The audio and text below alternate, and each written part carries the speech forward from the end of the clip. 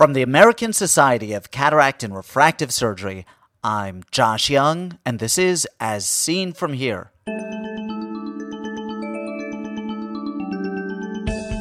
On today's podcast, Blazing Pascal. We need to establish what the optimal parameters are for the Pascal as we go ahead and treat patients with this kind of laser. First this.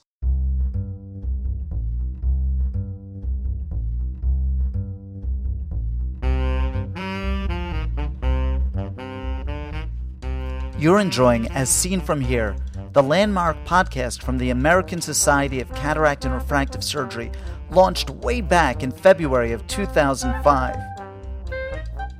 Why not enjoy some of the other ASCRS offerings, incling the ASCRS Symposium and Congress, the meeting to end all meetings in ophthalmology, or the ASCRS Winter Update, where you can meet one-on-one with some of ophthalmology's most important leaders in a beautiful setting. Or see the future of ophthalmology at iSpace MD, the global ophthalmic classroom brought to you by the American Society of Cataract and Refractive Surgery.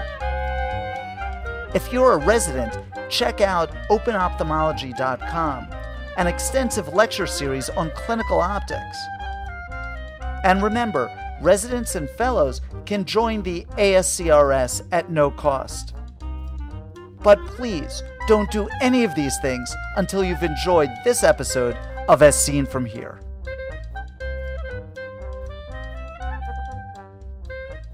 The development of movable type changed the dissemination of knowledge, chiefly by decreasing the expense of the reproduction of written material. In a funny sort of way, illuminated manuscripts have a parallel in panretinal photocoagulation. Manual treatments are giving way to the cognitive movable type in panretinal laser surgery, the PASCAL treatment system. But in the same way that movable type is not exactly the same thing as a manuscript, PASCAL is not exactly the same as manual PRP. Although the indications for treatment are the same, are the results really equivalent? Nadia Waheed has examined the subject and has presented her results in a recent paper, and I'm delighted to have her as my guest today. Nadia, let me start out with what I think is the hardest question. How does PRP work? I think that there is some debate about how exactly PRP works, but basically we know that diabetes is a vasculopathy, and it starts affecting the small blood vessels in the retina and creates a hypoxic state within the retina. With PRP laser, what we're doing is we're burning the RPE and the adjacent photoreceptor cells in the outer retina, and you know, this is thought to work in a couple of ways to prevent neovascularization. The first is that the photoreceptors, of course, are some of the most metabolically active cells in the outer retina, and so destroying some of them reduces the oxygen needs of the outer retina and makes more oxygen available to the inner retina. The second reason that it's thought to work is that it possibly allows greater diffusion of oxygen from the choroid into the inner retina. And as you recall, normally the blood circulation of the choroid only supplies oxygen to the outer retina and doesn't really oxygenate the inner retina. But of course, creating these PRP burns, you may be allowing the oxygen to diffuse into the inner retina and thereby providing more oxygen into the inner retina. And you know, some people have suggested that neovascularization may also be inhibited by laser-induced alteration of matrix metalloproteinases and tissue inhibitors of metalloproteinase production by the retinal pigment epithelium. So I think we know what PRP does. I'm not convinced that we know exactly how it works, but all of these potentially are mechanisms by which PRP then reduces VEGF production and reduces neovascularization in diabetics. Nadia, what is PASCAL and how does it differ from traditional PRP? So PASCAL is, the name stands for pattern scanning laser, and it's a very interesting kind of a laser. One, it's a different wavelength that we're talking about. This is a frequency doubled YAG laser, 532 nanometers, as opposed to the argon green, which is, we're looking at a 514 nanometer wavelength. It is much shorter in duration. The pulses are about 20 milliseconds each, so it's a much quicker laser. And one of the reasons it's called a pattern scanning laser is because the duration of the laser pulses is so short. The PASCAL laser can deliver arrays of spots. So, it can deliver arrays of up to 56 spots, although most of us don't use an array that large, but it can deliver up to 56 spots in less than 0.5, 0.6 of a second with just a single pedal depression. So it's an array laser which delivers a whole bunch of spots very rapidly into the retina, just because it's a different wavelength and a much shorter duration than traditional argon laser. PASCAL is marketed as safer than traditional PRP. On what basis is this claim made? So there are a couple of things.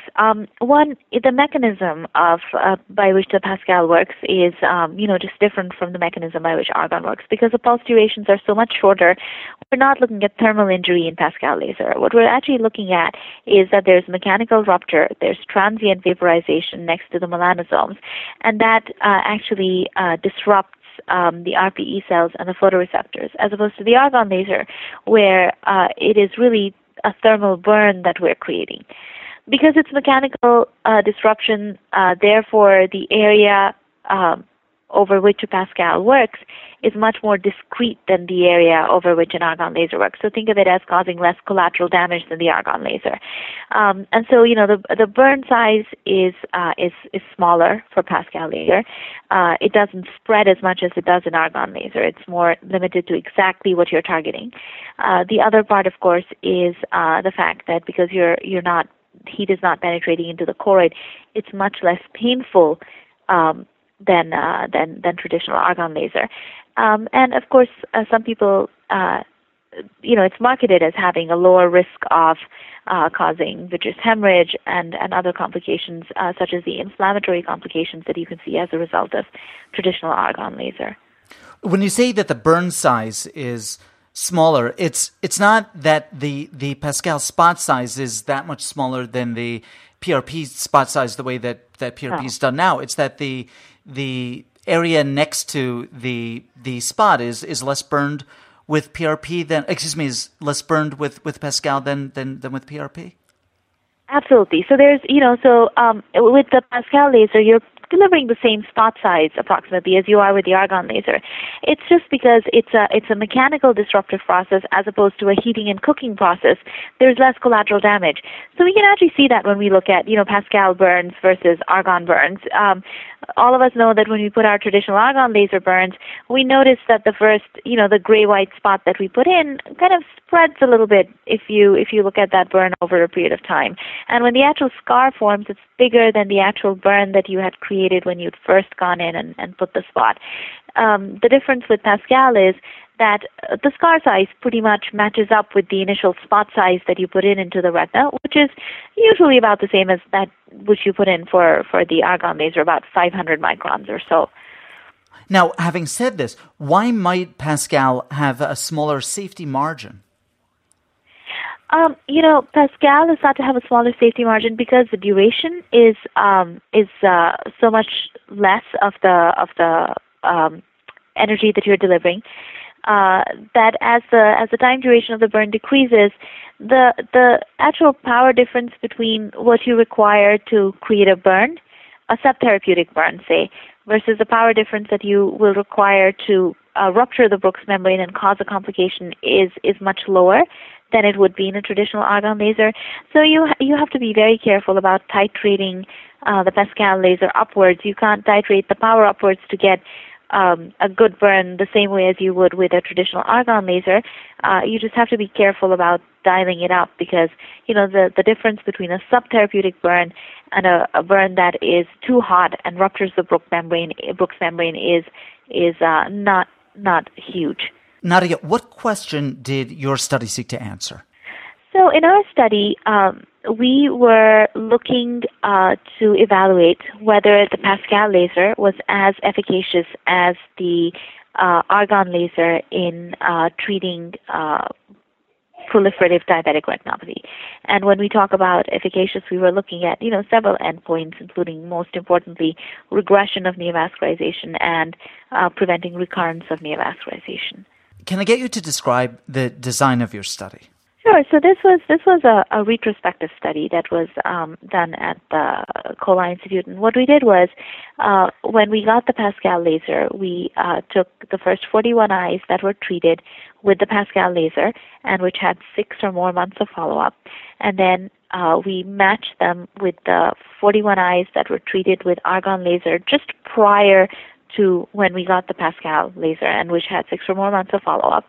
And we compared these two groups.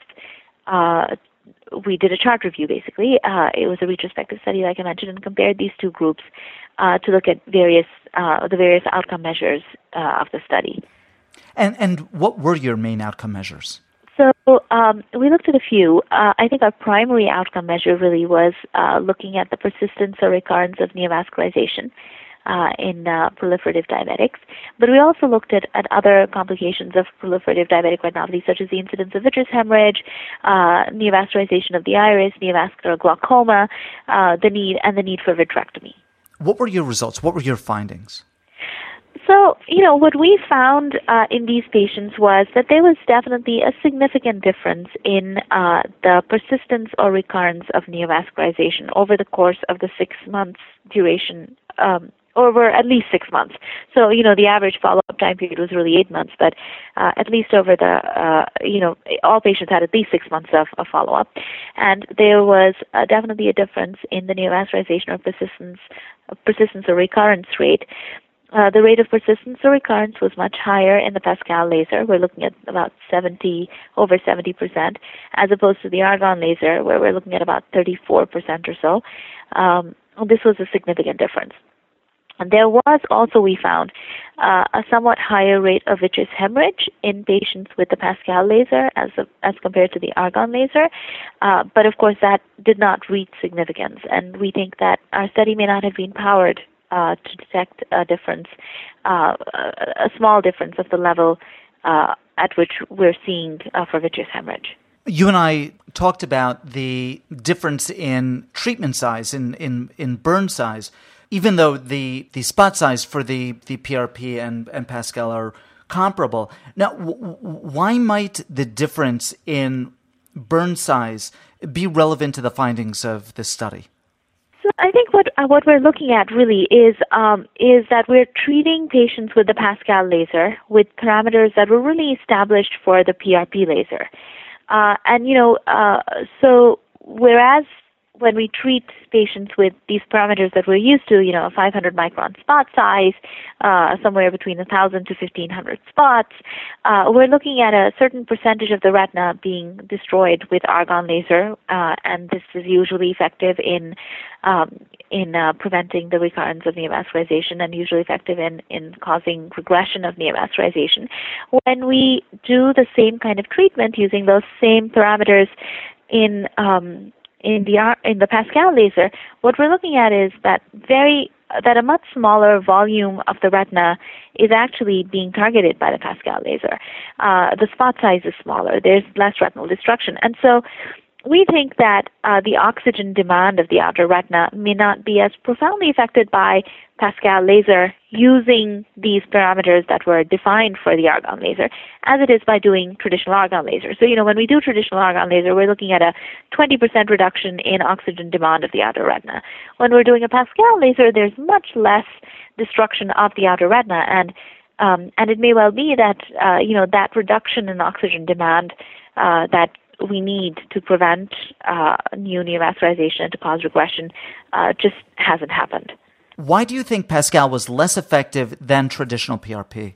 I think again, to some extent, I answered that in the previous question. But really, what we're looking at is we are treating patients with PASCAL laser on parameters that were defined for the argon laser, and so these parameters might not hold for the PASCAL, which is essentially just a completely different kind of a laser. I don't necessarily believe that the PASCAL is less effective. I just think that we need to figure out what the appropriate parameters are, whether those be a larger spot size, whether those be more burns than we would apply in a traditional PRP laser. All of these are options. that really, I think, is the reason that the PASCAL in our study was less effective than traditional PRP, because for so many years we're used to these criteria that were developed by the DRS and the DRS for our traditional argon laser, and these might not hold in this kind of laser that is essentially a different kind of a laser. We're really comparing apples to oranges to some extent, and we need to establish what the optimal parameters are for the PASCAL as we go ahead and treat patients with this kind of laser. That in essence, comparable settings for the two lasers don't really yield comparable treatments. Exactly. Yeah, absolutely. Your paper describes a transition in your own clinic from traditional PRP to PASCAL. In light of these findings, what do you now do in your own practice, Nadia? So, I think that we like using the PASCAL because it is, to some extent, much easier on the patient. There's much less pain involved, we notice, than with the traditional argon laser. And I do believe that it is probably very effective when appropriate parameters are used. In light of what we've seen over here, we do tend to do very careful follow-up of our patients. We do tend to treat them with more spots than I would traditionally put in with an argon laser.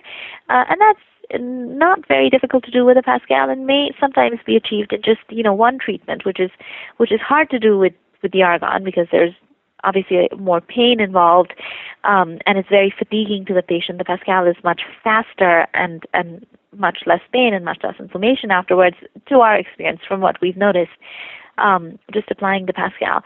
So I do tend to be more vigilant about putting in more spots, more vigilant about following up these patients very carefully and making sure that the neovascularization is regressing, and then treating as needed with additional laser.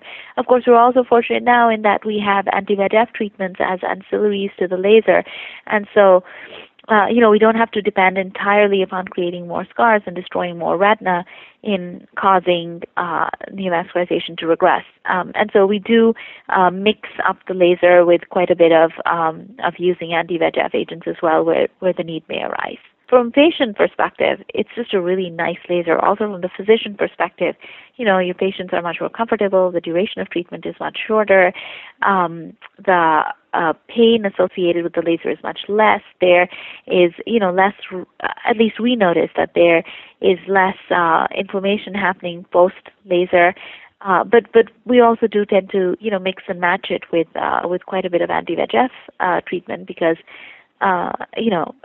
you only want to destroy as much of the retina as is necessary and no more than that. And so I think that mix and match really helps. Nadia, thank you so much. Thank you very much, Josh. Nadia Waheed is Assistant Professor of Ophthalmology at the Tufts University School of Medicine in Boston, Massachusetts. Her paper, Pan-Retinal Photocoagulation for Proliferative Diabetic Retinopathy, Pattern Scan Laser versus Argon Laser, appears in the January 2012 issue of the American Journal of Ophthalmology. Ask questions of Dr. Waheed or any of our previous guests, or make a comment about any of the topics we've discussed. These interviews are meant to be the start of a conversation in which you participate. Write to me with your questions or comments at jyoungmd@gmail.com. As Seen From Here is a production of the American Society of Cataract and Refractive Surgery. Be a part of the next podcast. I'm Josh Young.